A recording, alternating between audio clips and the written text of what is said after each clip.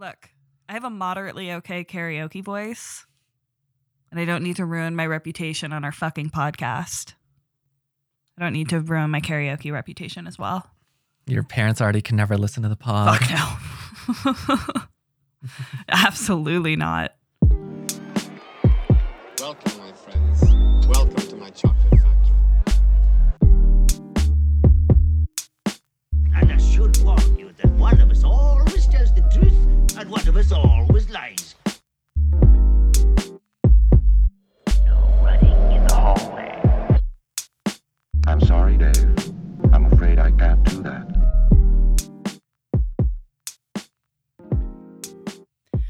Welcome to Fans Labyrinth, the podcast where we discuss all your favorite indie flicks and genre television. I am your host, Lydia, and this is my co-host, Joseph, hey, hi. How are ya? Hola, ¿cómo estás? Ça va bien. I feel like I'll find out the German, the Japanese. It'll be good one day. at least find out the German. You're trying to learn the damn language and you can't even say, how are you? I mean, you're halfway through at least moderately competent conversational fluency. You might as well just finish. Somebody on one of the upper floors of my apartment building must have gotten into like some kind of a domestic with their partner, because I went out this morning to go and pick up a package, and when I got home, a shitload of clothes were scattered all over the like little courtyard lawn outside my apartment. And it's right outside my kitchen window. And I hate the fact that I'm like such a nosy person, but I've been waiting all day for whoever it is to come and collect their shit, just because like Oh my God.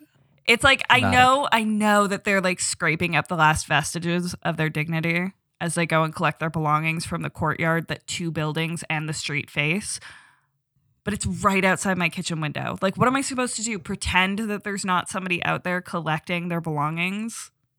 So embarrassing for them. I want to see who it is. Love it. Oh my God. I love it so much. And it's all like fucking pink and cheetah print and stuff. Oh, And I'm geez. just like, yeah, that feels accurate to this situation. Yeah. I think if that was me, I just like wouldn't go get it. Mm. You know, I'd be like, that stuff's a loss. I don't want to admit that that's my shit that got thrown out. And I think to me, the best part of it is that whoever threw it out the window had to go to the effort of actually removing the screen from the smallest window in the entire apartment just to throw it out as far back into the courtyard as they could, Oh, jeez. to make it as embarrassing as possible to like go get it. Because the bedroom windows are way bigger. They're at the front of the house where your clothes are kept. But no, they went to the back of the apartment where the kitchen is and popped the screen out of the tiniest window just to do this. And I'm like, that's fantastic. Yeah. Shadow and Bone. We both watched it. Oh, okay, so we're going to jump into media after my long-winded story of like betrayal and domestics. Yeah. All right. No Fair enough. segue Yes, we both into watched. Shadow and Bone, but it is one we both watched, and we've chatted a little bit about. Media of the week. So, what did you think? You seem to get through it very quickly. What? I mean, it's very bingeable. I will say that. Like, it's very easy to follow and like relatively charming. So it's pretty bingeable. I will say, like, it suffers from what most of these like YA kind of TV shows suffer from, and like that's the fact that the main character is Yep. the most bland, boring character of the Every entire time. series. And I don't understand. Like, Vampire Diaries is the same thing. It's like even Sabrina. The title character was lame after like the first season. She was iconic to me, at least. Like, she had a look. Her looks were, but her as an actual character was super boring. She's a little boring. I'll say I do like her. I'll stand by her. I like her. All right, fine. But like, But Shadow and Bone, whereas I think Archie from Riverdale is like iconic looking and hot, but like has no personality. It's unreal. I don't think any of them have personality in Riverdale. They're all very bland. Yeah, the main character was Alina Starkov, Thank you. I already forgot her name. played by Jessie May Lee. She's super cute and she's not No, of bad. Like her course. acting was solid. It's just the character's fucking boring. And Mal, her best friend, boyfriend Mhm. guy, was also very boring. Archie Renault. Wow, really? His name's Archie? All right. But yeah, I mean, Yeah, this also is the boring. thing. Might as well finish up the character. But it's like it's sad, but for me, don't want to be boring and anti-diversity or whatever. But the two best characters were Kaz, the leader of the Crows, who's a white guy, played by Freddie Carter, and just great look, great feeling and presence in a room in the show. Just Yeah, he was very heroin hot. Yeah. You know what I mean? Like 90s heroin chic sexy. That's what he had going on. I thought you meant heroin as in like he's playing like a girl who's a hero, and I'm like, sure, Oh no, that's a direction. very much so. I very much so meant the drug. Yes, he's very very good. He had like what's his name? Charlie Heaton or whatever, the guy from Stranger Things. He had a very similar look. Oh, which guy from Stranger Things? The older brother. Yes, he was fun. Yeah.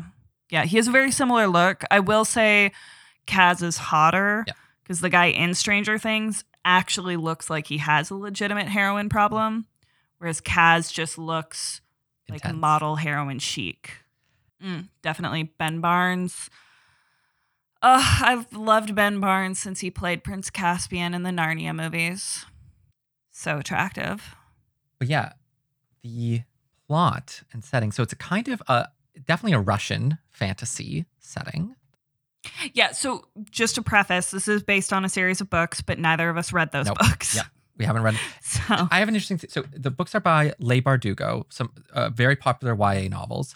As I understand it, there's a Shadow and Bone trilogy, which is the fantasy books starring Alina and Mal, that sort of storyline, with General Kerrigan and stuff too. But the Kaz and the Crows storyline, heist or criminal underworld, that seems to be a different duology called Six of Crows. And they seem to have meshed them from the get-go here because those storylines actually in the setting occur concurrently. So I thought that was a really interesting choice, if that is what they did.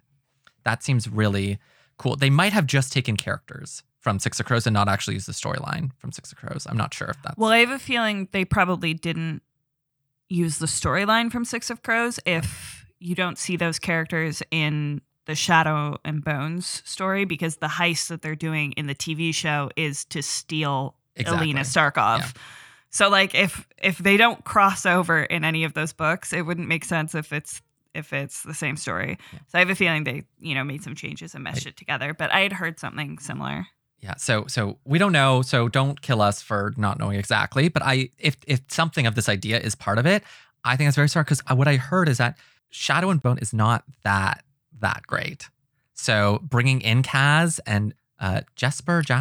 I liked Jasper. I like Jasper a lot. And Inej.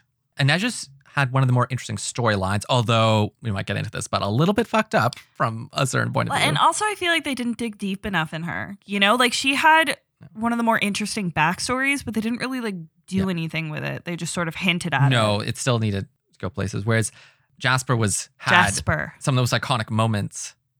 Sorry, what? Jasper with an E. Jasper. Oh, that's what I said. And then, I thought you corrected me to Jasper. Oh, because I asked Jesper or Jasper. Yeah, and I said I Jasper. heard you. Oh, okay. I heard the opposite. That's funny. You never listen to me. That's what I thought it was. I thought it was Jasper, but I'm like, is it Jasper? But he has some very cool moments. He's like a crack shot with a gun. But like when you actually think about it, other than that, he doesn't actually have a storyline. There's a moment in one of the episodes where he's doing that with a Grisha and like intentionally hitting him in the same spot so that it breaks through his bulletproof kafta, the jacket. And he says something like, "Oh my God, you're A," and Jasper cuts him off by shooting him again. So I think Jasper is like a Grisha or something. He's something other than like a regular human. But Jasper doesn't want anyone to know. Oh, that's cool. I did not catch that. I think. Yeah. No, that's really Shadow and Bones fans, tell me if I'm right. for TV shows with magic effects, this is some of the best, Solid. I think, Yes, I honestly. agree with they that. look very good. They use it often enough that you don't feel like they're hiding some kind of budget constraint, but they don't overuse it to feel like you're like, oh God, They clearly spent all their budget on this. or it's too often, like that they would have to make it worse looking because they're using it so often. Yeah. I would say, They did a nice balance. shockingly, The Witcher definitely suffered from that, in my opinion. Like the magic a in little The bit. Witcher, they use it so frequently. And these are episodes that are like $1 million per episode. And The Witcher looked like shit. Like there were things about it that looked okay, but for the most part, The Witcher special effects looked so fucking cheap for a show that cost $1 million per episode. The sets were also really shitty. Yeah. And Game of Thrones was 10 million an episode. So 10 million an episode. yeah. Seriously? Is by the last season or right from the Yeah, get-go? I think Witcher was more than $1 million an episode, too. But yeah, TV shows cost a lot of money. I know TV shows cost a lot of money, but 10 million an episode seems like incredibly ostentatious. I mean, it was the highest budget show at the time. Yeah, For sure. I know. But you have to remember they're filming in like 7 locations every single episode. You know, Yes. they were doing crazy stuff. But I feel like, okay, by the last season of Game of Thrones, that makes sense to me. But right from the get-go, there's no way it was 10 million an episode. That just probably doesn't not make any sense. not from the beginning. I remember season 1 in particular having some not so great looking moments. Well, season 1 also Like- had like way less need for special effects. Like there weren't dragons really yet. Like there was barely dire wolves. So The whole first season, especially the first half of it, I do think feels sketchier. But anyways, Shadow and Bone, I really liked. I did find one special effect thing that did bother me a lot was how using light powers worked with dark powers. It didn't light it up in a way the way I expected it to. It always looked very weird. It was like a bubble of light underneath all the shadow, where I would have liked it to like dispel the shadow or break or like cut through the shadow. You know what I mean? But I think it's also because it just looked weird to me. Yeah. I think it's also because she's supposed to be still learning how to control it and learning like how far she can push it. Whereas he is like, obviously, as we find out, incredibly seasoned with his abilities. So he has a greater sense of control. So I think that's part of it. Yeah. But the shadow power looked way cooler than the The shadow sun power was the absolute best power in the entire So much show, cooler which looking. adds to Ben Barnes just being the coolest character. And he is, And so hot. not to spoil too much, but he is so evil. Yeah. And it's just like, you're like stuck loving this character and being like, but he is so evil. Like, yeah, it's like oh the my God. exact opposite problem of John Walker in Falcon and the Winter Soldier, where he's like, he's a bad guy, but he's like not evil to the level of like Ben Barnes' character in Shadow and Bones, but he's so much more hateable. He's just so much more hateable. And then so there's, as with a lot of YA stuff, there's a lot of sexy times and a lot of love triangles and things like this. And yeah, the main one is awful and I don't like it. I think Mal is, it's not even about the childhood friend story or whatever. I just think his character is boring. Yeah. Alina's boring. And it just ruins any effect of having a love triangle type thing. And yet that's the thing to look forward to for the next season, you know, sort of thing. And I'm like, oh God. But there's other characters who are in relationships. There's like multiple gay couples or gay couplings, which was very cute and fun. I like that. You know, Y is always fun for that stuff nowadays, where they have lots of different things going on with the side characters that are like fun to watch. Mm-hmm. It's just unfortunate that their main characters are often abysmal. Yeah, it's a very consistent feature of YA novels. You know, like the main characters are just always so fucking boring. And it's not even that they're awful, like they're terrible people, but that does happen frequently too. It's just that they're dull. Like they're the blandest character. And I'm supposed to be rooting for this person. Like I'm supposed to be excited to watch this person. And I could not give less of a fuck. Oh, I want to be a map maker. Like, fuck off. Oh, yeah. And that became totally irrelevant within 10 Oh seconds. my God, I know. I It's hate like when they do stuff like that. all she's doing is yelling about how like, I don't want to be a Grisha. I want to be a map maker. And then as soon as she's like, I'm magic, fuck maps. Yeah. And so this is something that a lot of people have talked about, but So one of the things they bring up right at the beginning is she is half Shu, Yeah. which is the Chinese equivalent in this world, and they are Russians, basically. And so she's made fun of, and they say like real slang terms to make fun of, like to bring her down about this. Literally after episode 1, this is never again mentioned, or no one cares. And it's like, I thought this was like, they really played up to be one of the big premises of like her being a map maker too. And it's like, it's so weird how quickly they just switch over to whatever they wanted to do with the storyline. Yeah. So it's just bizarre to me. Like, don't play with that kind of thing because that's an important issue if you're not going to actually do it. I don't know. No, I get what you mean. Especially because, like, you know, I mean, you get 2 episodes of these, like, weird pseudo-racial slurs. And then it's just like, she's the sun summoner, and that's it. And you're like, okay, I guess we're over it. Well, it becomes so in this world, only some people, and it doesn't seem to be based on race, it can be anyone in the country, have magical powers. And those people are called Grisha. And you're tested when you're young, whether you have these powers or not. And then it used to be the case that Grisha were all persecuted and had a really tough time, but now they're used in the military. So now they're all like sort of collect together, trained, and they protect each other.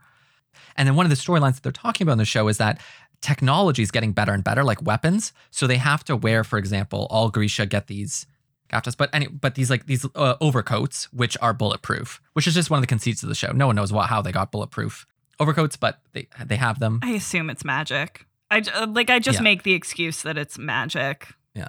And that's the only way that they could possibly keep up with things, because their powers are strong, but guns are strong too, Mm-hmm. you know? So it's like, I don't know.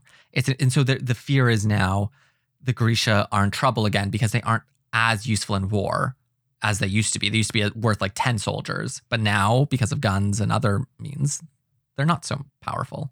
Which honestly, I feel like is a little bit of bullshit. Like, these people can like make ships move with their wind powers and heal wounds without having to go to a hospital. Like, I'm sorry, guns are cool, but this bitch is throwing fire, and this one is healing literal broken bones without a splint or a bandage. Like, there's just no competition. I don't fucking care how great your guns are. We have a human flamethrower. Yeah. Well, let's not even talk about the General Kirigan's powers, which are like beyond powerful. Yeah, but he's the only one. It's only in his family line. Everyone else's is more normal. So, but overall, I liked the show. I binged it. I really enjoyed it. But honestly, I am looking more forward to like a Witcher season 2.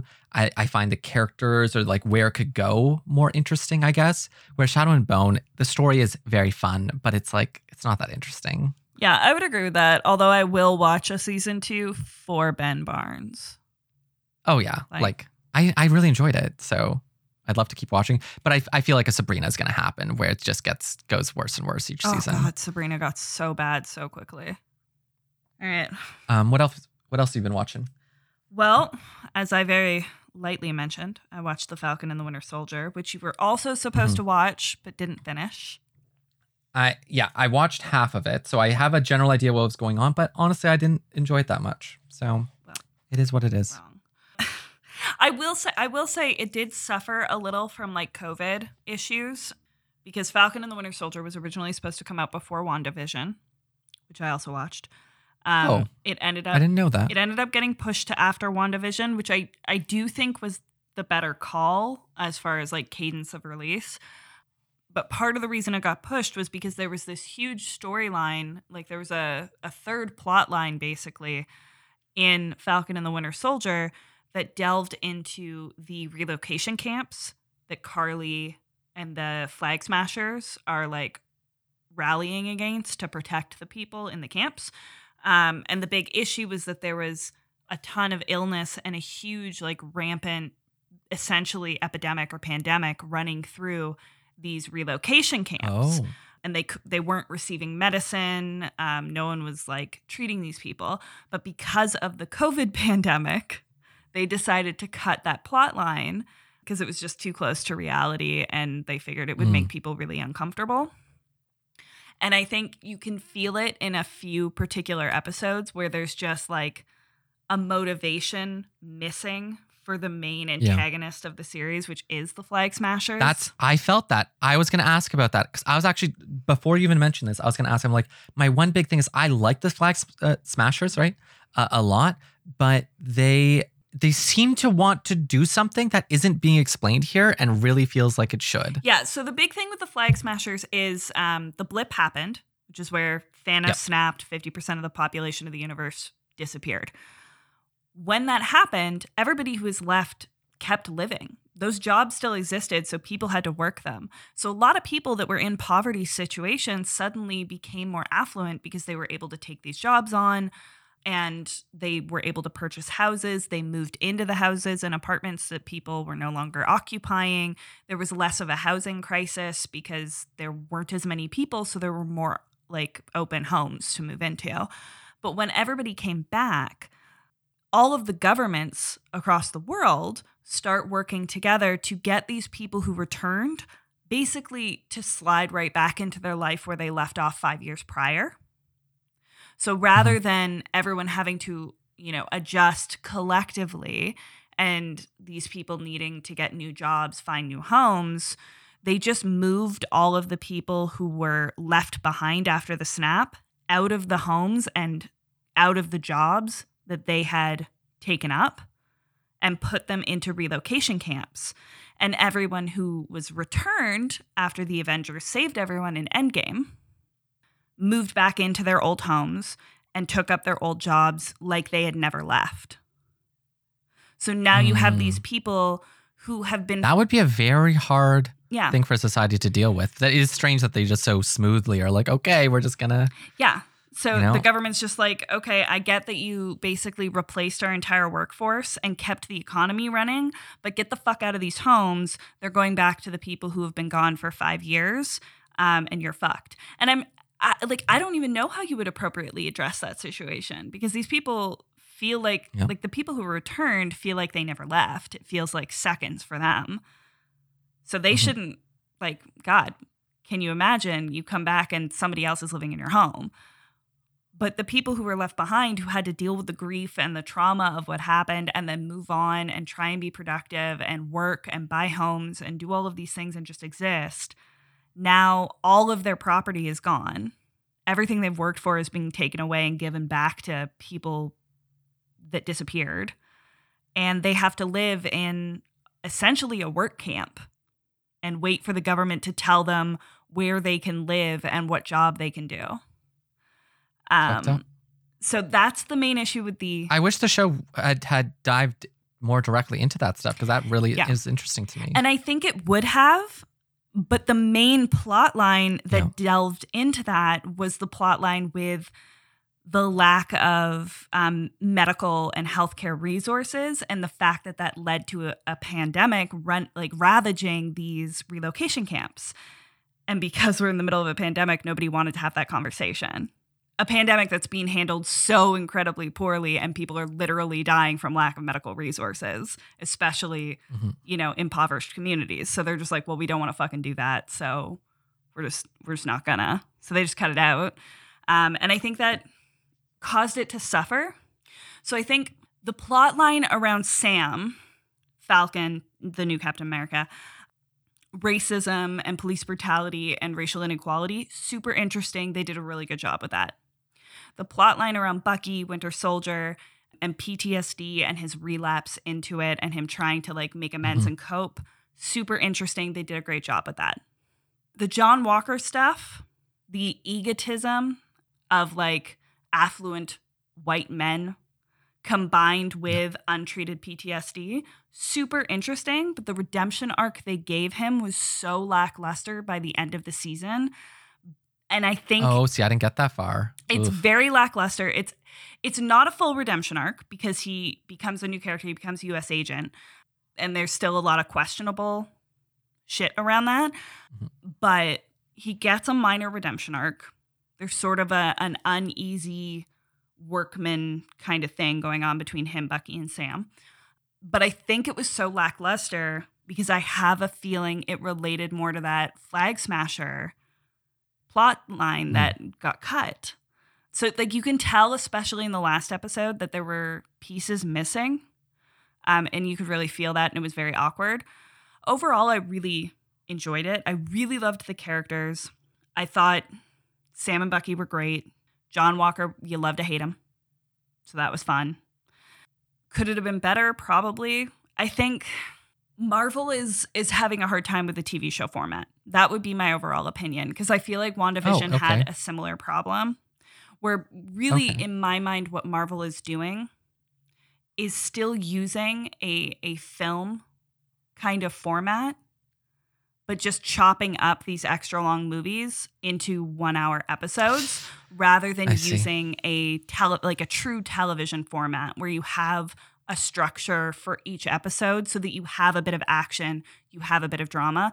And what you ended up having in Falcon and the Winter Soldier, and what makes me think that this is just a really long movie that they chopped up into 1 hour episodes, is that there'll be an episode that's just like no plot movement and like cute character moments. And it's super bland and slow. And then the next episode is like 8 fight scenes in a row. And you're like, what are you fucking doing? Parse this shit out a little bit, you know? I shouldn't be watching a 50-minute episode of like dialogue and then a 50-minute episode where barely anybody speaks and they're just throwing punches. It doesn't make any sense.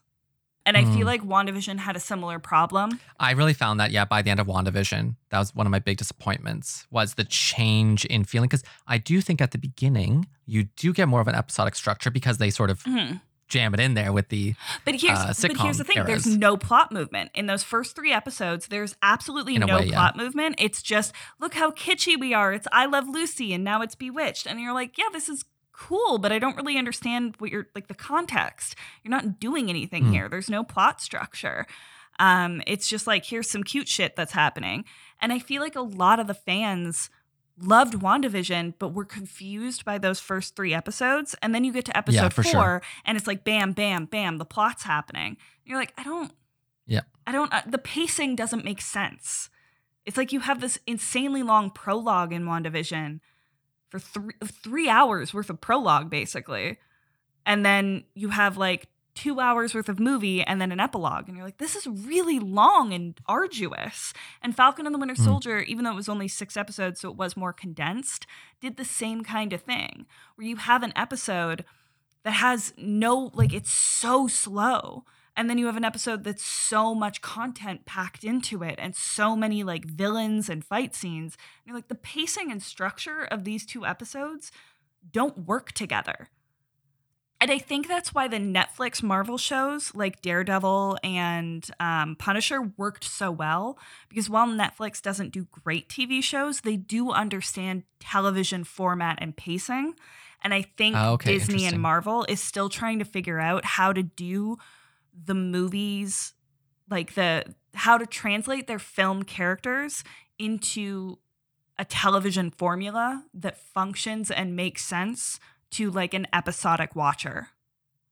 I think that's especially true of Falcon and Winter Soldier for me. I did kind of just feel like I was watching like an actual movie, and I'm honestly not the biggest fan of Marvel movies in general. Like I watch them all because everyone watches them and talks about them, of course. But like they're neutral to me. I'm like, they're always enjoyable or almost always enjoyable, but they never really reach the heights because a lot of the stuff is very tame, but I also don't really fall in love with parts of it. So, but anyways, I mean, I dive too deep into that. I like what they're trying to do. I like that they're trying to make this expansive universe that much more engaging by having television shows that directly it's a good choice. Connect to the films. Yeah, it makes so much sense, especially in a pandemic world where streaming is so much more accessible for the average fan. It's smart. It's just really, really smart to have that interconnectedness. And I like the fact that, Falcon and the Winter Soldier was there to tee up the new Falcon or the new Captain America movie, Captain America 4, which will star, Falcon, Sam Wilson as Captain America, which is amazing, Anthony Mackie. I like that the new Loki TV show is directly going to be correlated to Doctor Strange Multiverse of Madness. I think it's a really good decision on their part.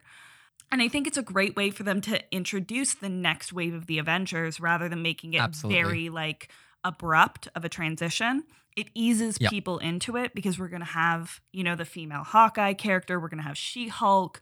We're going to have, Anthony Mackie as Captain America. Like, there's a lot of change there. And I think this makes it a lot more engaging, interesting, gives a lot of explanation on background without having to do all these origin story movies all over again.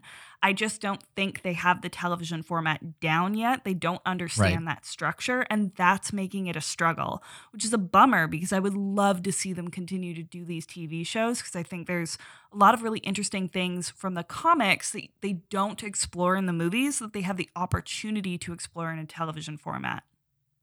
It's funny to me too, because a lot of my friends like The Mandalorian, another Disney Plus show, and the Disney brand that's happening here. It's very wide appeal, and each one is high quality. And of course, Netflix also tries to put a lot of high quality shows, but they're also willing to do a much bigger spread. Like they have stuff that's much more dedicated for, let's say, like older women, older men, just young people, just kids, right? They really spread it out everywhere. And that approach, it gets you excited for different types of things when you get announcements on Netflix. Whereas I almost feel like every big name Disney Plus thing I've heard about, it's like it's all the same family friendly, like action oriented thing. And so it's just like, yeah, like it appeals to everyone. It seems pretty solidly done, but it's also just kind of a Marvel movie shrunk to a TV show. Yeah. Yeah. I think once they get that format down a little bit better, when they start understanding a television formula a little better, I think those shows will improve. But I mean, you're still going to run into the same family friendly issue, right? Like it's never going to like, especially with the That's their Marvel brand. properties, like it's never going to get to that like really ostentatious or R-rated or really boundary pushing kind of content. I will say Disney Plus, while I'm not a huge fan of the entertainment monopoly that Disney has created, now that they have Fox, they do have their like star category on Disney Plus, which allows them to have R-rated movies and TVMA television shows. So I do think there's possibility in the future for that kind of content, but it's just never going to be under the Marvel properties, in my opinion. Like even the Blade movie, which is scheduled for Phase 5 of the Marvel Universe or Marvel Cinematic Universe, is going to be PG-13. Whereas and Blade is always known to be like boundary pushing and more of a mature audience. And the original Blade films, other than the third one, which we do not talk about, were all R-rated movies. And they should be. Like that's who Blade is. He's a mature character. He should be an R-rated film. And that's not going to happen here. And it's the same reason why Deadpool really hasn't, even though Fox has been absorbed into Disney, Deadpool hasn't been absorbed into the MCU in the same way because those are R-rated films that Fox put out, and Disney's just not. They're just not going to do that. Yeah. Speaking of the comparison to Netflix, though, I did finish Ginny and Georgia, which we had talked about finally a while back. I'd finished it right after we had talked about it, but this was a while ago now. And another show that I, like Shadow and Bone, like I quite enjoyed. I'm not sure I have that much to say about it, though. It's a cool premise that I've never seen quite done before, but otherwise it's kind of a teen drama mixed with a Desperate Housewives thriller kind of thing. There's sort of two layers of it. Like there's the teen drama with Ginny and her dealing with relationship troubles and her mother and her father, and who are they? Who is she? Where does she fit in? Because her mom's white and her dad's black, and they're not together anymore, but they still have something of a relationship. So there's interesting things, and she's dealing with her own. Like she likes the bad boy, but maybe the good guy who's also just a good guy. Like actually their relationship is good, and she believes in it. It's not as though she thinks the relationship is terrible or fake. No, he's just how boring. do you choose between them? And so, yeah, it's really fun. I enjoy the teen aspects, and I enjoy the thriller aspects of Georgia's storyline. And she is a force of nature and has like a little bit of that fun psychopathic Rosamund Pike characteristics, but also this Southern belle crazy charm. It kind of gives me Gilmore Girls meets Good Girls. Right. the Christina I Hendricks. haven't seen Good situation. Girls, Oh, but you yeah, should Gilmore watch Good Girls. I definitely see You'll like the Good vibes. Girls. Good Girls struck me as a little too corny for my taste It's- and comedic, but It's very comedy, but it's a good comfort show. And there is a very, very attractive man in it. Not Matthew Lillard, although I do love him. aw, I love Matthew Lillard. our favorite. He'll forever be my Shaggy. But yeah, I finished that a while back now, and I don't have too much else to say about it. But did you talk about it on the show before too? You must yeah, have. I did because You finished it, yeah. I think I recommended it to you while we were recording. Yeah, on the show. Yeah. But Netflix, it's like, yeah, that one still isn't very experimental either. But there is a sense in which, yeah, I just feel like I'm never going to get excited about Disney Plus shows. Like in the same, like, I mean, most Netflix shows are not that great and they're also boring. But there's always this chance. Like I feel like there's always these chances of breakthroughs or like really interesting aspects of their shows. And that's what I look forward to. Yeah, I definitely think Netflix is willing to take more chances, but I think the algorithm that Netflix uses to determine the success of their shows means that they're more likely to cancel any of the chances that they take. When they do something that's genre bending or weird, yes. they always cancel it, even if it is successful on the platform by standard metrics. Yeah, Sense8 and yeah. Yeah, and another thing that people talk about with that is because they're much more interested in hooking in new subscribers. Mm-hmm. So it's like, even if a show is becoming successful, they're like, if we're paying the same amount of money for a new show that could get in, let's say Woman Over 60 Plus, and they don't have a new show like that coming out, versus something which people, season 2, they're like, I don't know, I can see the metrics going up with this new flashy option. But it's funny because it's like having a lot of solid, reliable, like many season shows. I mean, which they do carry on many season shows, but it's just their cancellation number is a little high. Yeah, because I feel like they're, like you said, they're more focused on bringing in new subscribers than they are on churn and burn of current subscribers. And I think that's going to catch up to them. Like I understand, Prime and Hulu and Disney Plus are competing in the same space as Netflix, and they're catching up in subscribers. Like people are ditching Netflix to go over to these other platforms. I totally get that. So they want to try and draw in new users. But in large part, their most consistent users are the ones who are jumping ship and going to other platforms because Netflix is canceling all of the shows or not renewing contracts with other shows that people are staying on the platform to watch originally. So I think eventually, it is going to bite them in the ass that they're only focused on bringing in new subscribers and not focused on retaining subscriptions. Yeah. But I will say, like they've brought out some good content recently. I just watched that new animated movie that they did, The Mitchells versus the Machines. Oh yeah. It was so I good. saw it. It looked a little too family young for me. So how did you feel about it? I mean, it definitely is, like it's like a DreamWorks or a Disney, family animated movie, but it's so fun. The animation style, I will say, is it gives more of a Gravity Falls feel. And that's in large part, I think, because some of the Gravity Falls people are involved in it. That's cool. The producers who worked on it are the Spider-Man Into the Spider-Verse producers. Okay. And I think the writers are from Gravity Falls. So you've already got like a really great creative base right there. For sure. But the animation style is so fresh and interesting, like it does have a bit of a look of the Steven Universe, Gravity Falls kind of look of animation, but it's so much more dynamic. It's all really vibrant, aggressive, like intense colors, lots of oranges, yellows, reds, pinks. And they do a lot of meme culture things, like you'll have little cutaways where they add in video clips of little viral vines. Oh my God. And like actual memes on the screen. And it feels very millennial meets Gen Z. It's very, very fresh. It's really targeted towards like the 15 to 30-year-olds.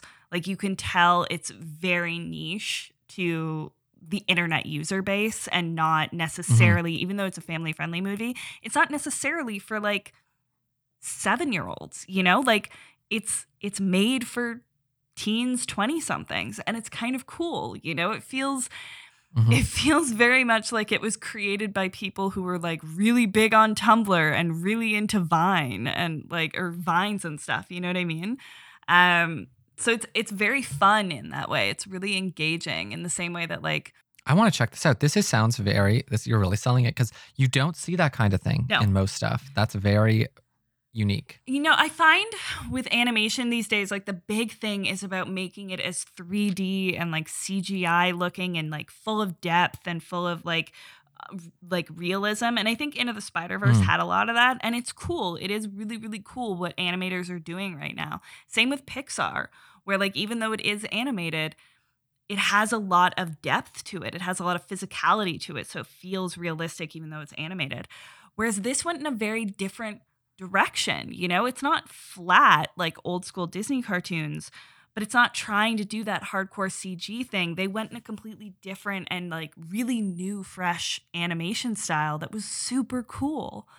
Mhm. And like the family is just, it's great. The family gives me Griswolds in National Lampoon Vacation vibes without being as obnoxious, but it's the same kind of like dysfunctional, but they love each other kind of family. There's no animosity, there's no abuse. It's just genuine like teen issues and growing pains in a family where like the dad doesn't totally get the daughter anymore because she's going and doing her own thing, and the daughter feels like her dad doesn't love her enough because they don't have enough in common anymore, and they're trying to find middle ground. And it happens to be during a machine uprising that they learn to love each other again, and that they've always been there for each other. And it's just really cute and fun. And they have this messed up, stupid pug family dog.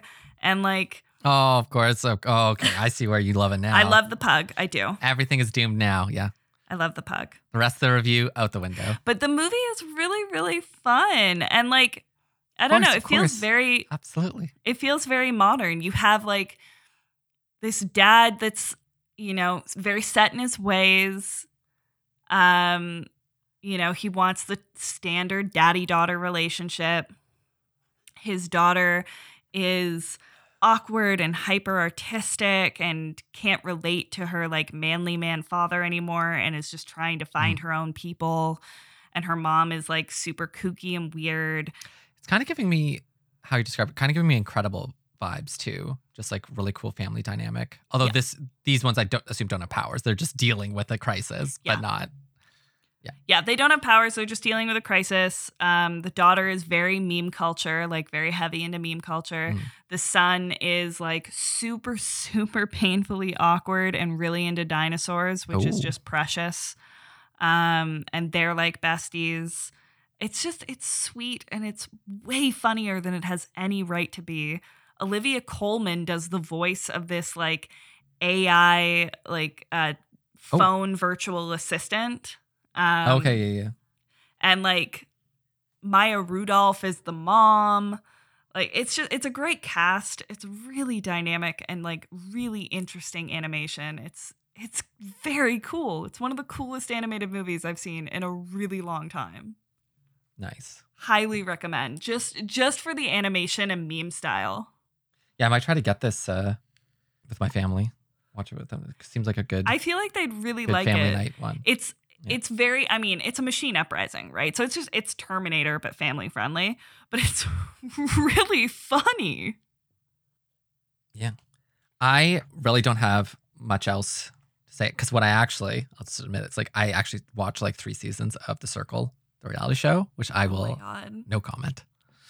I really enjoyed it, but no comment. You know, sometimes that's just where we end up. But I don't know if I mentioned this last episode, but I did also finish one you've talked about before, and I don't have that much to say about. I just want to say that I also really loved it, which was The Lodge.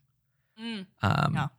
Which was very cool, very good indie horror, psychological thing. Just for that type of movie, just great. Completely agreed with you. What I think you had said, like you loved it. Yeah, I really enjoyed it. It's from the people who did Goodnight Mommy, which is a husband and wife team, I think. Also amazing. Goodnight Mommy is probably better, has more Yes. interesting things going on, but Lodge is also great. I would say Goodnight Mommy is better. I'll say, like, the more I think on it, because it's been a while now since I've seen it, I still love The Lodge, but I will say, like, it's not a perfect movie. If you don't like it, No. like, I'm not going to sit here like some pretentious asshole and be like, you just didn't get it. Like, there's definitely some pretty big plot holes in that movie. But I loved the ending of it, and I loved what it was Yep. trying to do so much, and the Yes. tension that it did create, that even though I recognize it has problems, it has plot holes, I can get past it because of what it was attempting and how close it got and how great that ending was. Like, I haven't seen an ending that effective and that bleak since The Mist with Thomas Jane, which is also Right. an incredibly imperfect movie, Really intense. but that ending is fucking spectacular. Yeah, it's an interesting. That wasn't my feeling with it. I actually really enjoyed the middle plot points too. I found the middle of the movie interesting to me because there's a tension between different options of how things could be going that I found very interesting. And the revelations of the main characters, her background and like how she was taking what's happening and this sort of religious upbringing and like how it's affecting her really worked in well. In my view, and the atmosphere was really working. And when she's going in the tundra too, and the dreamscape stuff was great. Yeah, it was beautifully shot. So I enjoyed that stuff. But my brother, when he watched with me, he said like the ending is what saved it for him. Like he really didn't like the movie until the ending. The ending is amazing. The opening is amazing with Alicia Silverstone. I think that opening is so intense and so effective in the same way that like Midsommar, Right. Ari Aster's opening to Midsommar is just so fucking effective. I get where you're coming from in the middle, but I don't think they delve deep enough into the religious trauma stuff if they're going to use that as a That's main true. motivating plot I point. wish there was It more, very yeah. glossed over. But overall, it's a great movie. Like, I do really like it. Riley Keough, probably one of her better It gives me very performances. Ari Aster vibes, actually, 100%. like especially the family dynamics. But yeah, and then we talked about the trailer for The Green Knight, so that is also very exciting. I love Dev Patel. He's so gorgeous. Yes, he looks great in it. Looks so good. The world dark fantasy weirdness, like a different vibe. I have not quite seen this vibe done before. Like it's almost as if like, you know, the Maleficent Forever, but done for more adult audience. I will say it does give very witch vibes. You know, The Witch. Like, it has But similar see, vibes, I but it's still a haven't fantasy. seen it. You haven't seen The Witch? Yeah. I know. We've talked about Wow. it many times, Oh my but God. It's fine. I mean, everybody loves it. Yeah. You know, everybody who loves pretentious, atmospheric horror movies is like, The Witch is the best thing that's come out in a decade. It's fine. Anya Taylor-Joy is spectacular in it, but the movie's only okay. But it does have a very similar atmosphere. It's just fantasy. It's just The Witch, but more fantasy. But I think it'll be really cool. I think it has a lot of potential. I have also read The Green Knight like 47 times because of my fucking English major. Yeah, see, I my haven't, stupid but yeah. English degree, but So that'll be an interesting connection. yeah, I'm trying not to let that bias me too much. Not in a like, oh, I'm a scholar on The Green Knight. More in a, I fucking hate epic poetry it. that's in like Yeah. Old English and Middle English. It's annoying and I hate reading it. Yeah. So we'll see how much I can get through this, but I love Dev Patel, so I'm definitely going to give it a watch. Yeah. So that's about it for me. Did you have? Well, are you going to watch Things stuff. Heard and Seen? I didn't even know about it until you had mentioned it. So yeah, go for it. It's a new movie on Netflix. It's a horror movie on Netflix. So I don't know if you want to watch it. I mean, I don't have a ton to say about it. It's fine. You know, it's not as good as, but I think it's trying to do the same thing that Netflix did with I'm Thinking of Ending Things, Okay. where it's, you know, The more I think about that movie, the more I like it though. I movie do really is unique. like I'm Thinking of Ending Things, and I think they did it as well as, you know, can be expected for a movie that is, you know, so kind of ethereal and like theoretical, like conceptual of a book. I think they did as good of a job as they could have. But I think they were trying to do the same thing with Things Heard and Seen, trying to make it very conceptual and atmospheric. And I was along for the ride. Like, I was very into it for the first, I'd say half to 2/3, I was like, yeah, this is great. There were some like jumpy parts, like where it didn't flow great, but overall I really enjoyed it. It's very white waspy culture, but it's definitely about an abusive marriage. And like a husband's expectations of his wife in the 70s, the wife giving up her career to support the husband, all of these types of things.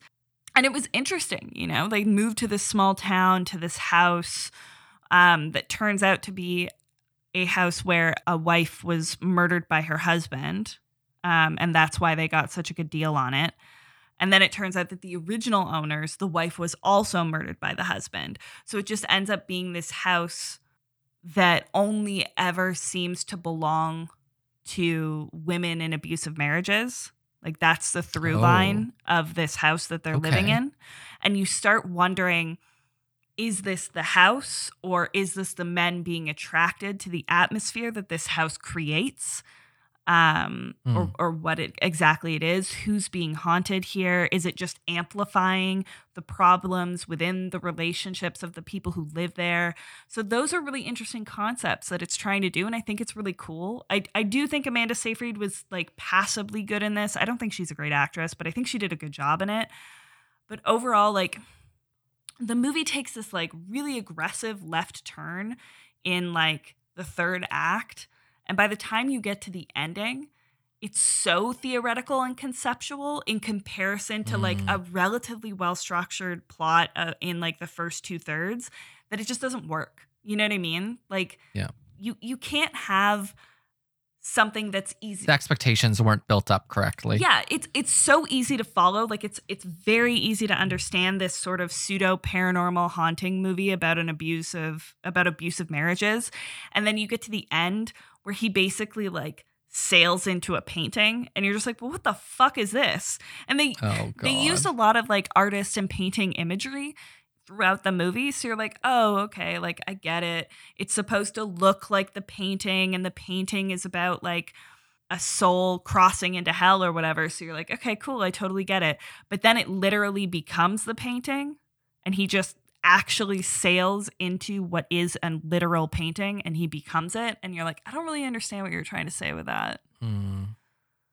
It's like abusive marriages, but then the afterlife and then hell and then, souls crossing over the river Styx. And it was just, they did too many things. Narrow the field, right. If you're going to do something so basic and paint by numbers in your first 2/3, narrow your field. Don't try and do like everything in the last 30 minutes. It doesn't work.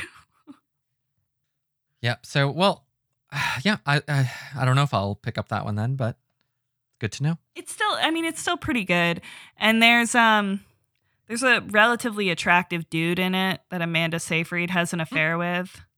He looks like a young Taylor Kitsch. Like Friday Night Lights era Taylor Kitsch. Very handsome. I just had a big conversation with a group of friends of mine, like on a group chat, it's actually about the Castlevania show on, and I said that like it has very good action scenes and all this stuff, and I was like, they're all loving the action scenes, loving the characters and stuff, and I'm just like, honestly, I kept watching it because there's a lot of bisexual energy, like chaotic bisexual energy, and I loved it. And I'm like, look, that can keep me on a show. And so when you're talking about all these shows and you're like, my big selling point is that there's a hot guy, I'm like, you know what? Yeah. I get it. Yeah. Sometimes that's all you need. Look, men have been objectifying women in television and movies for decades. I'm allowed to get a little gross about hot men in movies, especially when it's not like a male power fantasy every time there's a hot dude. Like, I don't need him to have an 8-pack and be like super aggro. I just need some like, enemies to lovers action. I'm there. Good. Brad Pitt in Fight Club or nothing. Ugh. Gag. So, shall we move on to the movie, The Star Attraction? Yeah, unless you want to hear me talk about Bill Paxton and Helen Hunt and Twister, I think we're good to move on. Oh, yeah, you're saying that. Oh, yeah. We're already a little crunched for time, but I don't have any. I mean, Twister's been out for a long time. I don't have anything very exciting to say about it other than it was written by the same guy who wrote Jurassic Park the book, which is cool. Right. But people do say, I like this little point about Twister, that Twister was huge when it came out. And it's like, it's both forgotten and not forgotten. Like everyone knows it, but it like really didn't take over the culture in the way other giant movies have. And so it's so interesting because it's like everyone knows it, like especially our age or whatever, or older. But does anyone say it's their favorite? It kind of reminds me of Avatar today too. Like the James Cameron movies where it's like everyone knows it, but it's like, it's a little weird when people are like, this is my favorite. It's like, it just doesn't have enough cultural flavor or something. Like it just, Avatar doesn't have an actual story. It's just yeah, dances with wolves with blue people. Like it's not even a real movie. but it was the highest grossing film. Yeah, I know. Sometimes it is. Endgame is the competitor. I know, but it's just for the visuals. It's not because it has an interesting plot. No, I'm just saying Twister was sort of that for its era. Yeah, but I mean, I think you can say the same thing about any of the disaster movies that came out in the 90s and early 2000s. Like, people loved The Day After Tomorrow, but nobody remembers it. People loved Deep Impact and Armageddon and Volcano, but nobody remembers what any of those fucking movies were about outside of the title. Yeah. Most people don't even remember who was in them. I wonder how we feel about disaster movies now. Like if we're like, My mom is obsessed. really? My mom loves disaster movies. She loves I just wonder like after COVID, if people are more like, we need chill. Like, I don't know if I can deal with. So like, I don't want there to be an apocalypse. And I also don't think I'd do well in an apocalypse.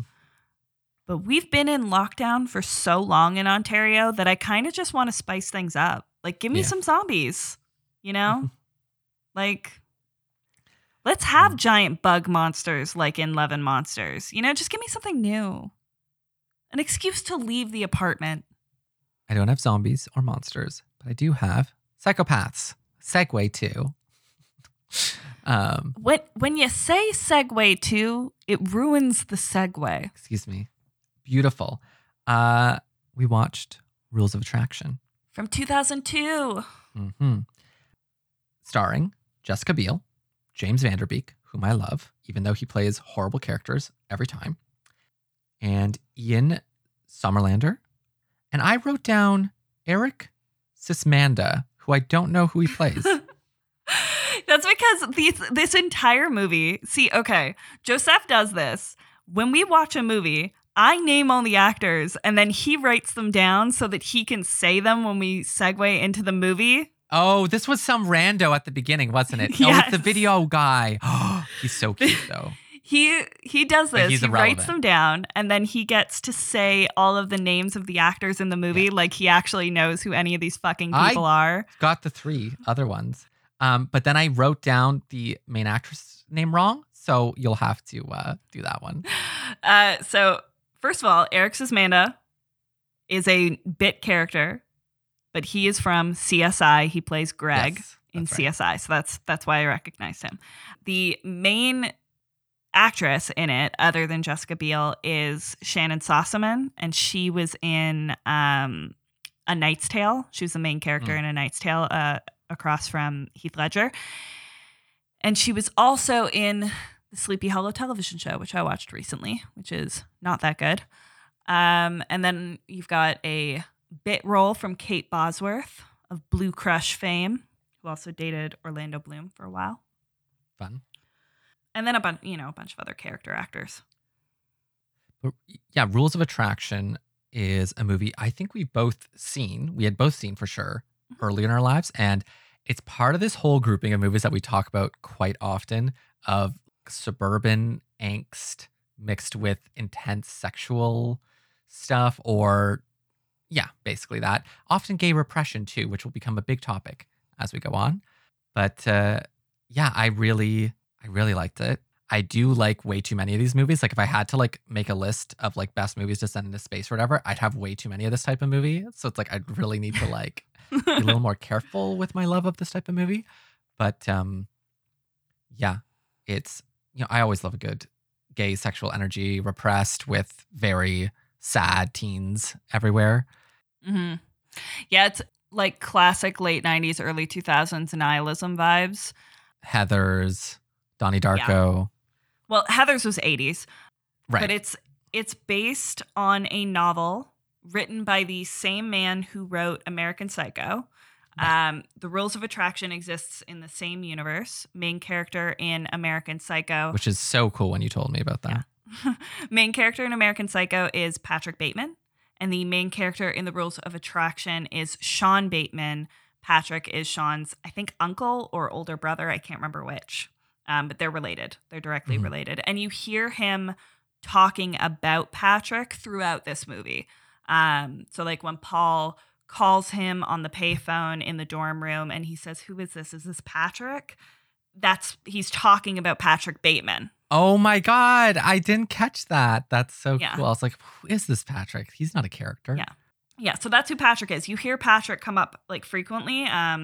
So Vanderbeek plays Sean Bateman. And you hear him talk about or mention like offside or be like, "Oh, I was in the city visiting, my relative Patrick," or whatever. He's talking about Patrick Bateman from American Psycho. And they clearly both have like a lot of issues with mental instability and sexuality and misogyny and stuff. So there's definitely a lot of relationship between those two characters. One of the nastiest obsessions he has is this idea of there's multiple characters who are interested in just like having sex with women. Like you meet this more later in the movie, but you have this idea of this character, Victor, who seems to be like he might be coming in as a good character, but he turns out he's one of the most misogynistic characters who comes in. But it's funny because even when you compare him to Sean, who has been misogynistic or like not a great person throughout the whole movie, it's actually, in a way, Sean is almost reflected as worse because his way of being misogynistic or things is like totally fetishizing and totally narcissistic in this very particular way. You realize how much he hasn't noticed about the destruction he's laid behind him, and he's just obsessed with his weird unrequited loves or this idea of innocence in women that he wants to take hold of. He gives me, the less family-friendly version of Scott Pilgrim. Like he's very obsessed with that like manic pixie dream girl kind of vibe. Right. And he loves the idea of somebody being obsessed with him more than he actually cares about that person. So he's getting all of these letters in his dorm room mailbox, like these like anonymous love letters, and he decides that they're coming from this character, Lauren, played by Shannon Sossamon, with zero evidence. He has a 5-second interaction with her, and she's kind of like quirky and weird and very like manic pixie-ish. So he decides it has to be her. And then he builds this entire fantasy around her about what she is like, what she'd be like in bed, what she smells like, how she kisses, how much she's in love with him, how much he loves how much she's in love with him. And none of these things are true except for the fact that she has a relatively minor crush on him. And then after all of that buildup that he creates in his mind, he still sleeps with her roommate and then gets angry with her for being upset about it. Yep. And then to add to this whole picture, on the periphery of this is this weird side storyline that's happening of a weird unrequited love triangle of obsession and missed connection sort of thing with Ian Somerhalder's character, Paul, who is clearly a gay guy. And this is we'll connect to. So the author of the book, who also wrote American Psycho, was a repressed gay man who came out in 2012, way after his books, way after these movies came out. Now, it might have been a sort of open secret type thing. We don't know for sure, but, it's interesting that he only openly came out later because in this movie in particular, it's so obvious this storyline is coming from this character's perspective more than anyone else's. And you can see psychopathy can in a way connect with repression in this like clear way. We can kind of see that he might have two sides to him. Does he have to be a guy like James Vanderbeek's character who just doesn't think about women as people or objectifies them or has this just narcissistic imagery? Or this also narcissistic, but this obsession of unrequited love and how am I to exist in this world? Basically, Paul, Ian's character, only interacts with other straight men and like falls in love with them or becomes obsessed with them. And that's his sort of storyline on the side. It's very bizarre. There's multiple of them, not just Sean is he obsessed with, but you see in the middle of the movie his obsession with some kind of childhood friend or something that he's had some kind of experience with, because they say, let's go into a shower together and do these things. And you can definitely imagine this kind of lifestyle for many gay men being a necessity or being a thing, but how repressive it is to have to exist in this sort of sidelined way at all times, but not feeling like there's other opportunities out there. Yeah, the author of both books is I just had his name. Bret Easton Ellis? Yeah, Bret Easton Ellis is the author of both American Psycho and The Rules of Attraction, and many other books. But both of these books movies deal with the concept of like heteronormativity, misogyny, and like homosexual repression specifically. And I think, obviously that's a reflection of the author and also the time period that they're set in, right? Like, even though I think Rules of Attraction did kind of move things up a little bit, it's supposed to be set more in like the 90s. American Psycho is like pretty late 80s, for sure. 90s vibes for sure. And even this is like at best mid 90s vibes because everybody's using payphones. Nobody's really got beepers or anything. There's no real cell phones yet in this. There's hardly any computers. Yeah, the fashion doesn't feel 2000s yet. No. So time period wise, like you're coming just out of the AIDS crisis. It makes sense to be having these conversations about sexuality, heteronormativity. And then you're also deep in the midst of like this white wasp culture, like the wealthy Anglo-Saxon Protestant culture of the Northeast. Both of these movies are steeped in it. And the author is a relatively wealthy white man from the Northeast. So it makes sense that this is like his target audience that he's talking about. But I would imagine that environment, it would be conflicting to be anything but a straight person. There'd be so much homophobia, so much fear-mongering, and like, but like weirdly steeped in privilege. So it's like, yeah, I can imagine being a teenager, a 20-year-old in that kind of an environment that would be so strict, but because you're relatively affluent, you'd also have like boundless opportunity. And that's so confusing, So you see these university students, these college students going off the fucking rails. Like they're just doing... Oh yeah, drugs play a huge role in this too. Yeah. They're all alcoholics. They're all doing blow. They're all having sex with everyone. Everybody's getting STDs. And then you have people who are dealing drugs because they're not as affluent and they're trying to keep up. So it's culturally really confusing. I feel like watching that when I was a teenager, it definitely made me think college was going to be way more intense than it was. Yeah, and comparing it to a very similar sort of path, and many times I've claimed my favorite movie, controversial or not, is Fight Club. The book written by Chuck Palahniuk, who has actually said that he likes the movie better than his book, which I haven't read. But he's written many other books too. And he has a very similar story as the author for this, where he was a repressed gay man and same waspy culture. And you look at a movie like Fight Club and you have a kind of, not really a gay character, but like a regular student who's looking up to this hyper alpha male, hyper straight guy. It's a male power fantasy. Yeah. But for gay men, there's an interesting dynamic when it comes to that because, and I don't know how much of this is coming from the book and how much of this was just the movie direction, but it's like Brad Pitt really plays the line nicely of being a very sexually attractive person and hyper macho guys will just love him, want to be him type thing, which aren't always connected. Like often you can get like romantic leads who are very, very beautiful, but not idealized by straight men.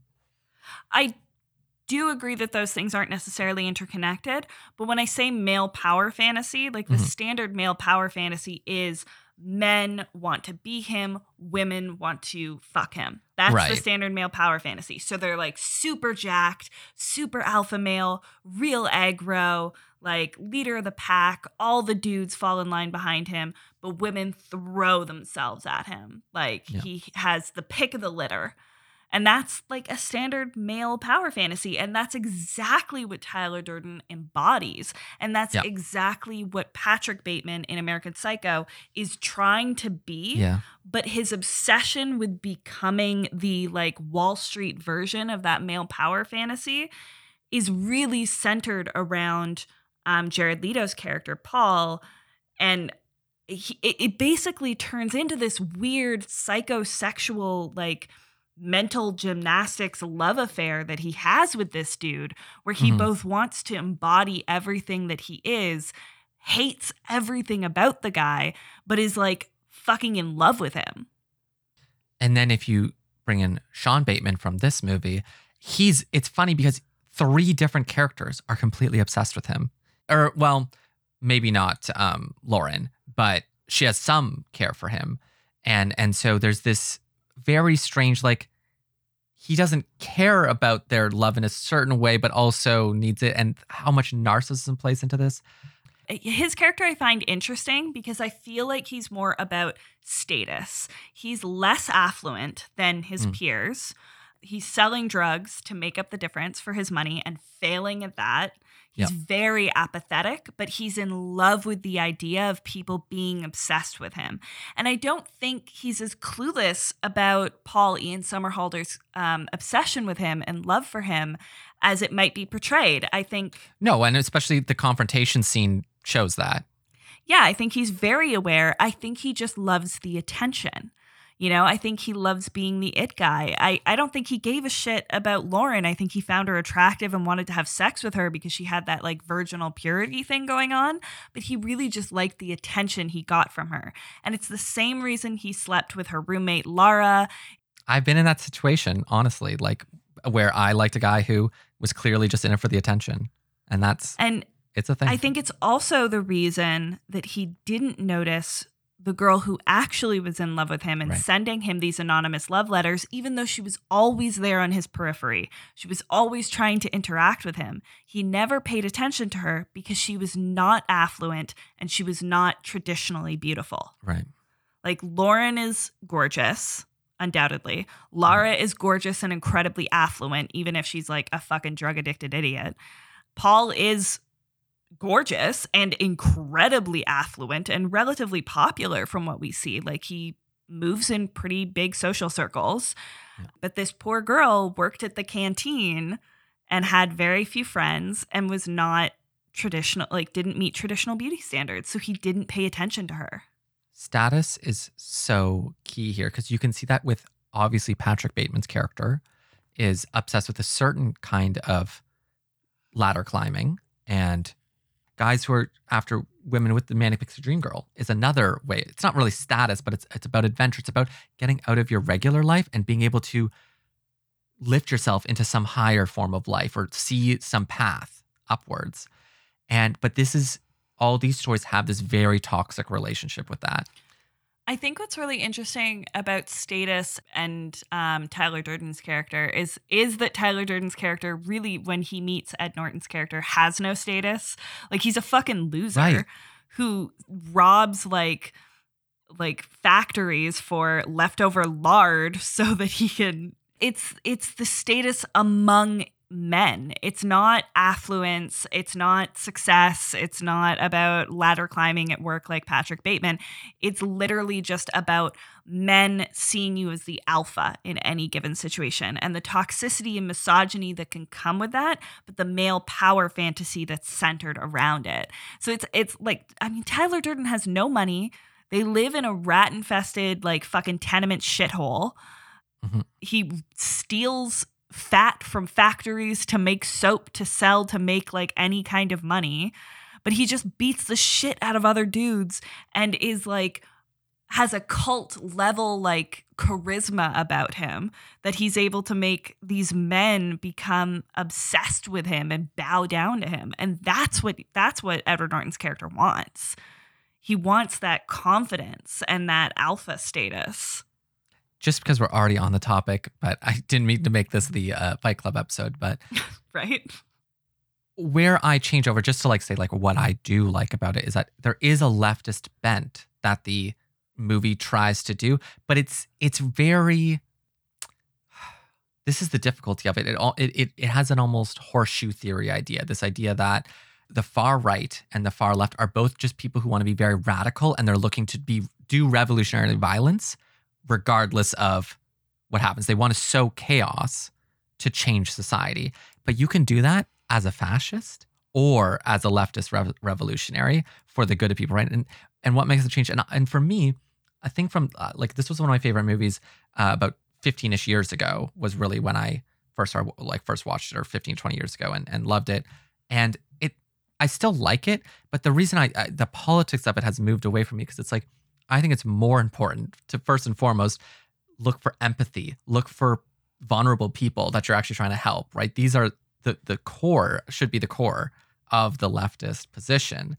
But when you just look for revolutionary violence, just look for chaos, you end up with this weird individual obsession that I think Fight Club exemplifies, that he's just sad about his life. And so he starts this revolution that probably has nothing to do with really helping people.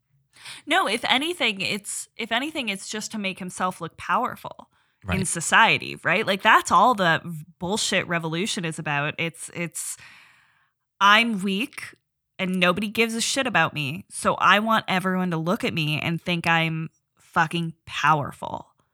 And that's really what it turns into. And that's what I mean by like toxic masculinity and the male power fantasy, and how that's Right. the central like theme for me in Fight Club. And I do think it is a relatively centralized theme in American Psycho as well, but I think that's in a different kind of way. I think that more relates to like heteronormativity and like sexual exploration Money. amongst men, and money and affluence and the complications that come with those two types of themes interacting, right? Like affluent men in the 80s meeting like heteronormativity and the struggles between those two kind of power fantasies. It's also much more successful because of just how obviously terrible a person he is. It's more successful, although people still idolize him a ton, than Wolf on Wall Street, which has very much the Fight Club problem to a way worse degree even for me. I really don't like Wolf on Wall Street because it feels like all it does is glorify Belfoy's life. And even though there is a Belfort. critique in there, even though there is a critique of his life. I think that's a tougher one, because while I do think Scorsese's intention was to turn Jordan Belfort's life and his story into a satire and into a critique of his lifestyle, the source material is a book written by Jordan Belfort as a motivational speaking tool about how cool his life was and how he scapegoated himself out of like any real legitimate consequences, and he's still super rich and affluent, and like, look how successful you can be by cutting corners and treating people like shit. So like, I think it's more challenging to make a legitimate critique out of somebody's life when you're basing it on their autobiography that they wrote talking about how fucking cool they are, even though they're assholes. Like it's not as easy to do. Even though I didn't know it at the time, it's like, I think honestly the repressed homosexuality in both the original Fight Club book, which then translates to some degree into the movie, and in the American Psycho, I think these helped to give those stories a bit more dimension to me that I found interesting, even though I couldn't pinpoint what it was at the time. And Rules of Attraction has the same feeling, although it's much more apparent in this one with an actual gay character. And I really like that form of energy, that look. That's not subtle isn't the right word, because the movie Rules of Attraction is not subtle at all. No. But the underlying psychologies that are being critiqued are, again, subtle isn't the right word, but are like, they aren't always fully articulated, like what's going on with each character or what's happening. And I like that it doesn't really have that clear of a message by the end too. I think just the chaos of the sexual attraction game and obsession and all these things, it plays out in a way that just leaves you thinking. But all that being said, Wolf on Wall Street, Scorsese, right? Like, and the author, like Belfort, there's just nothing there for me. Like there's nothing that makes me. It's just all white men. It's all this thing. Even if there is a critique of it, it just doesn't come from an interesting place or have an interesting other layer No, to I it. mean, like when we already have Gordon Gekko and the literal movie called Wall Street, like did we need Wolf on Wall Street? No. Is The Wolf of Wall Street a technically good film? Yeah. I mean, it is. The soundtrack is amazing. The acting is very competent. The writing is good. Like the cinematography is really excellent. It is a technically good film. Is it all that interesting or dynamic? Does it make any big strides from a movie like Wall Street with Michael Douglas? Not really. Like it's the same movie just with a real life person in it instead of Gordon Gekko. Did we need that? No. Was it fun? I guess, sure. Yeah, there's nothing wrong with enjoying it. But like read the actual book written by Jordan Belfort and you will legitimately see how unironically shitty he is. Like he is a fucking terrible person who thinks he's amazing. Right. Like he's got big small dick energy is what I will tell you. We need different voices. We need I mean, people have been calling this like crazy, but it's like the critiques of our like society today cannot be coming from these places anymore. Like they always end up being reappropriated or just being not good. So even if these things are technically good, even if they have interesting aspects, it's like we're ready to move on. Like we need new ideas, new things. And Parasite, about capitalism, about status, about these things, it's great. It has the same level of technical perfection and greatness as A Wolf of Wall Street, but also is from a slightly different perspective. A very different perspective. Plus, you also get the cultural nuances. Yeah. So that's interesting. Really Did you hear like that one. Did you hear that they're making a TV show? Oh, of Parasite? Mm-hmm. That's interesting. I did not. Yeah, it's not going to be the same story, but it's going to take place in the same universe as Bong Joon-ho's Parasite. Very cool. Yeah. So I don't totally understand what that means for what the story will be about, but obviously it will still deal with like themes of class and like classism and wealth disparity and stuff. I assume. I don't know what the hell else that universe could be talking about. Yeah. I did want to mention one more thing, which is we had an episode that didn't work out for technical reasons, but I think is a somewhat interesting comparison of watching this one movie called Chungking Express, which is a Hong Kong movie about two love stories, and they're not unrequited per se, but they're sort of missed connections or long-term difficulties. And what I'll say is that although not nearly as entertaining, Rules of Attraction was a very fun movie when I was young and very hot, sexy, fun right now, even though it's very dark at times, very understandable references. Chungking Express is much more experimental, much more fragmented, much more sort of montage pieces. It doesn't really have a coherent storyline at all. And that's because it actually has a weird story. It was connected to another movie. So it's like sort of a third story of another movie. And that other movie was already a side project. So it's truly like a side project of a side project. So it ends up feeling like a lot of scrapped pieces together. But a lot of people, and this is why I want to watch it, a lot of people online talk about just feeling that love connection or feeling that the way the atmosphere of that movie plays out into things. I didn't truly feel that, but I glimpsed moments of it. And that's a thing that I like finding in movies where it didn't work for me, but I do look for like a different angle on something, the way an atmosphere, the way a characters play out to do something different with love. And Rules of Attraction has its own version of that, a little more mainstream though still, even though it tries a few experimental things. I also think I feel like for me the reason Rules of Attraction was more effective than Chungking Express is because you have a central figure or in some way how these stories interconnect. Yeah. And Chungking Express didn't have that.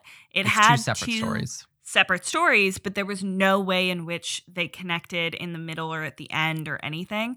So it I don't know, it made it feel almost more like a vignette and a music video than an actual movie. Yeah.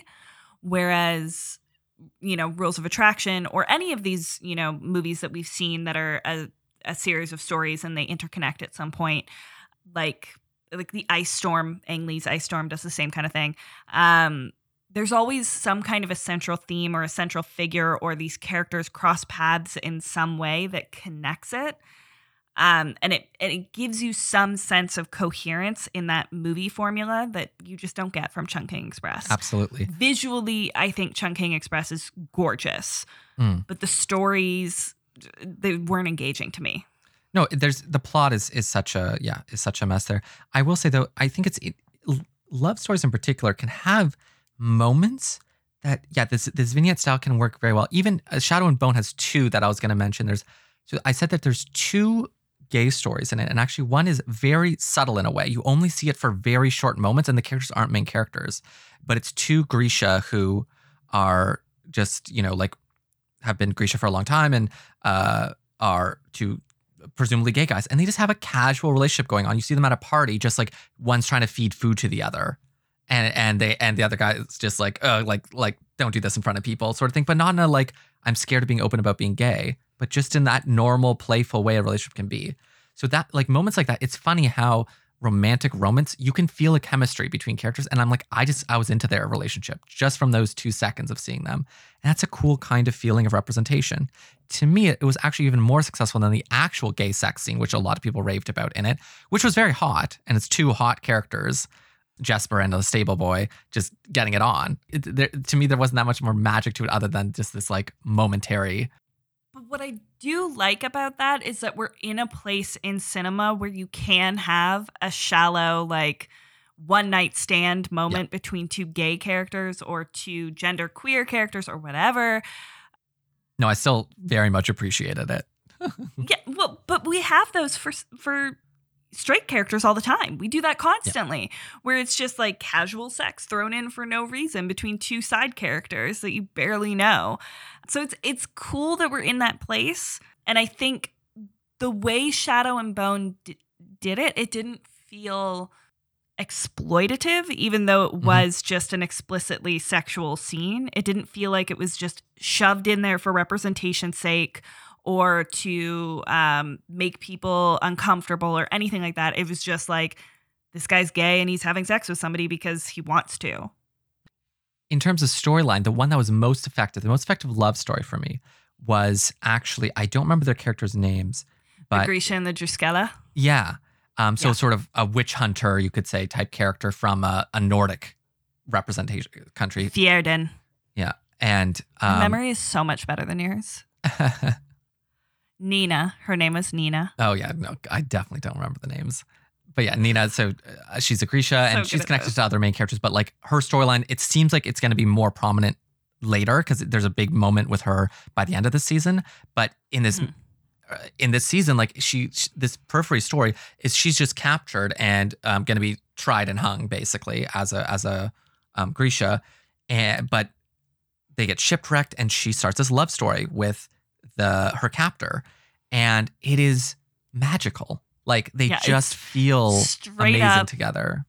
It's straight up enemies to lovers, and it feels very much like that burgeoning romance in the first season of Outlander between Claire and Jamie when like the Frasers or like the Frasers capture her because she's English. So they're taking her captive, and then they fall in love. It's like the exact same thing. It's just straight up enemies to lovers, and it's precious, and they're just like angels, and I love them. And they're both gorgeous.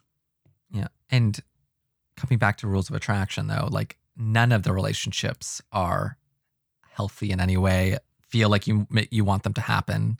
But I also kind of love that because it's college and it's like so rare that you have a legitimately healthy relationship in college. I mean, it happens.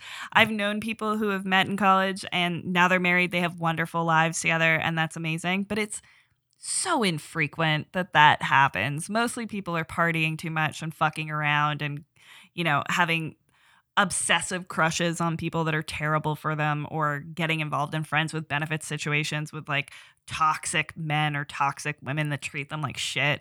So it's like, it's very accurate to like what we all go through in college, even though this is this movie came out in 2002.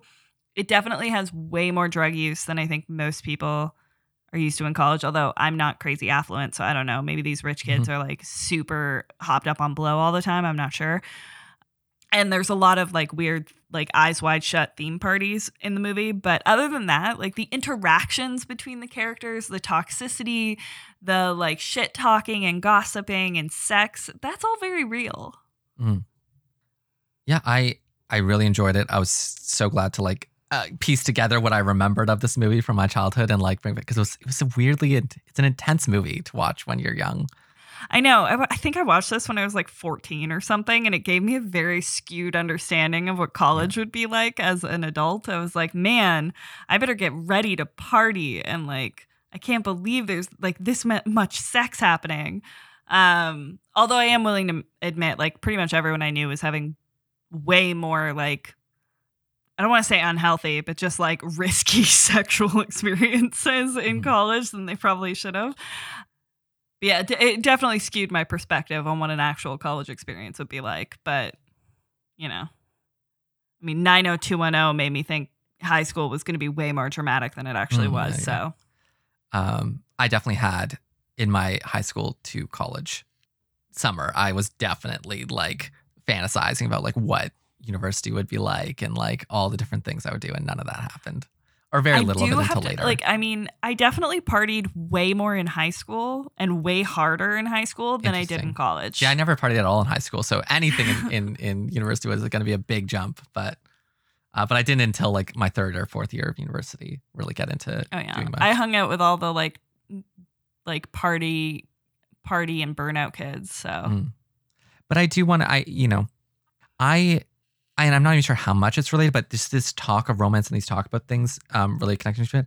I really loved the Joyner movie, To Chungking Express. Chungking Express, one of the other problems from it was very repetitive to me in comparison to its companion movie, Fallen Angels, which I would super recommend. Director is Wong Kar-wai, Hong Kong director. And, I think he's the most famous director from Hong Kong. And just, they have an energy and a feel and that indie vibe that I actually think matches up with this early 2000s, late 90s stuff, but in a very different way, kind of like comparing Parasite to and other critiques of capitalism, right? It's like it both is clearly in the same realm of ideas, but it's a very different vibe, a very different change up. So just a movie I've been thinking about a lot and connected to this and connected to Secretary as well, another sexual tension ideas and the different ways toxic relationships can happen, or in that way, in a certain way, a healing relationship. I think we need to watch Go next because you've never seen it. If it's another one on the same wavelength. Oh, it is. It absolutely is. I've talked about it before on this podcast. Go has a very young Katie Holmes, Sarah Polley, and a very like Timothy Oliphant at his hottest. It's great. And then Breckin Meyer, I think, is in it. But it's similar, really similar vibe to Rules of Attraction. It's less bleak. It's more like rave culture, 90s, 2000s rave culture. And it's just a bunch of kids living in rave culture and experimenting with drugs stuff. And sexually and having like these weird interconnected stories between each other and like the toxicity of that culture, but also the found family kind of vibe that's within it. And it's like super fast paced and weird and intense and really, really fun. Yeah, not weirdly, because it makes perfect sense, because another repressed homosexual energy one of my favorite books of all time, On the Road, has a similar dynamic between a sort of gayish character and a straightish character. And for a road trip or sexual tension, stuff like that, a movie we've talked about a few times, and maybe we'll do for the pod at sometimes, is Y Tu Mama Tambien, is also another one that I watched young and had a very awakening feeling experience from it. The way that those characters are very open about the dangers and the excitement about the lifestyle they were coming of age into. And it also has a very young Diego Luna and very young Gael Garcia Bernal, both looking adorable. Yes. Characters look amazing. I love Diego Luna. But yeah, Rules of So Attraction, handsome. loved it. It's not, but I knew it was never going to be. It's not a perfect movie. It's No. it's very interesting for what it is, and that's what we're here to bring, right? Like, these aren't supposed to be Oscar winners, but they're not supposed to be blockbusters either. And I think this movie is exactly the vibe we love. Yeah, I mean it's definitely a movie made for like young adults, you know, like 18, 19, 20-year-olds. It's probably not a movie that you should watch when you're 15, and it is definitely not, a movie but- that both of us watched when we were 15. Yeah. But that's the thing, right? Like, you're gonna end up you should end up watching some stuff like this, connecting to some stuff like this when you're young, because you learn a little bit about what you're in for, even though you learn some many false things. But you know, the romantic, family-friendly version is also false in its own thing. So it's good to have different perspectives.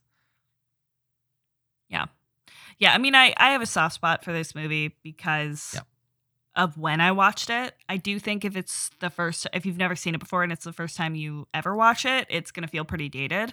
Yes.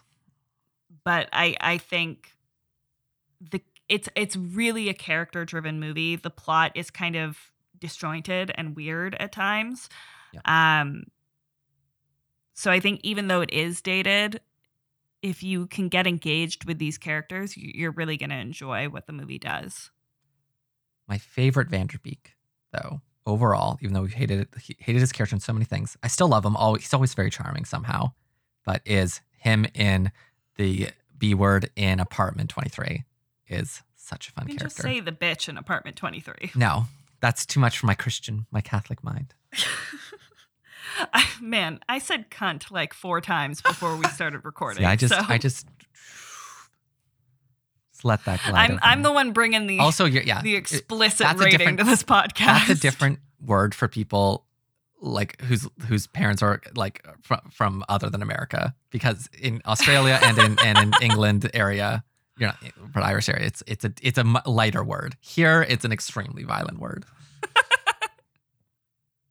Well, it's also like it's a derogatory term used for my gender. So I feel like I have every right to say it if I want to. Yeah. I don't call people that, but even I know I'm allowed to say it, but I don't like the F word, and I have used it, but I really am just like, let's just let that go. I thought for a second you meant I know. fuck, and I was like, why can't Let's let you it say go. that? Yeah, we need to let fuck It's go. like, I've said that like so many times. Why have you never said anything? But no, clearly you meant the slur. Yeah. That makes a lot more sense. Yeah. My brain, like, I swear so much, and yet I have so much innocence left. Oh my God. No, I knew I was being a bit ambiguous, but I'm like, I'm just gonna say it because I don't want to say the actual word. So maybe No, I mean, yeah. slang. You say F slur and I'll know what you mean. But if you say F word, I'm going to assume you mean fuck. But yeah, you can follow us on @FansLabPod on Twitter and some other stuff with their own little things, but on Instagram, TikTok. Yeah. You can those find types us of in our things. link tree. Yeah. We have a link tree. But yeah, we're on Twitter, we're on TikTok, we're on Instagram. We'd love to connect with you. We should at least start like telling a joke or something. I don't know any good jokes though, other than my life. There we go. Okay. Talk to you later. Bye. Bye.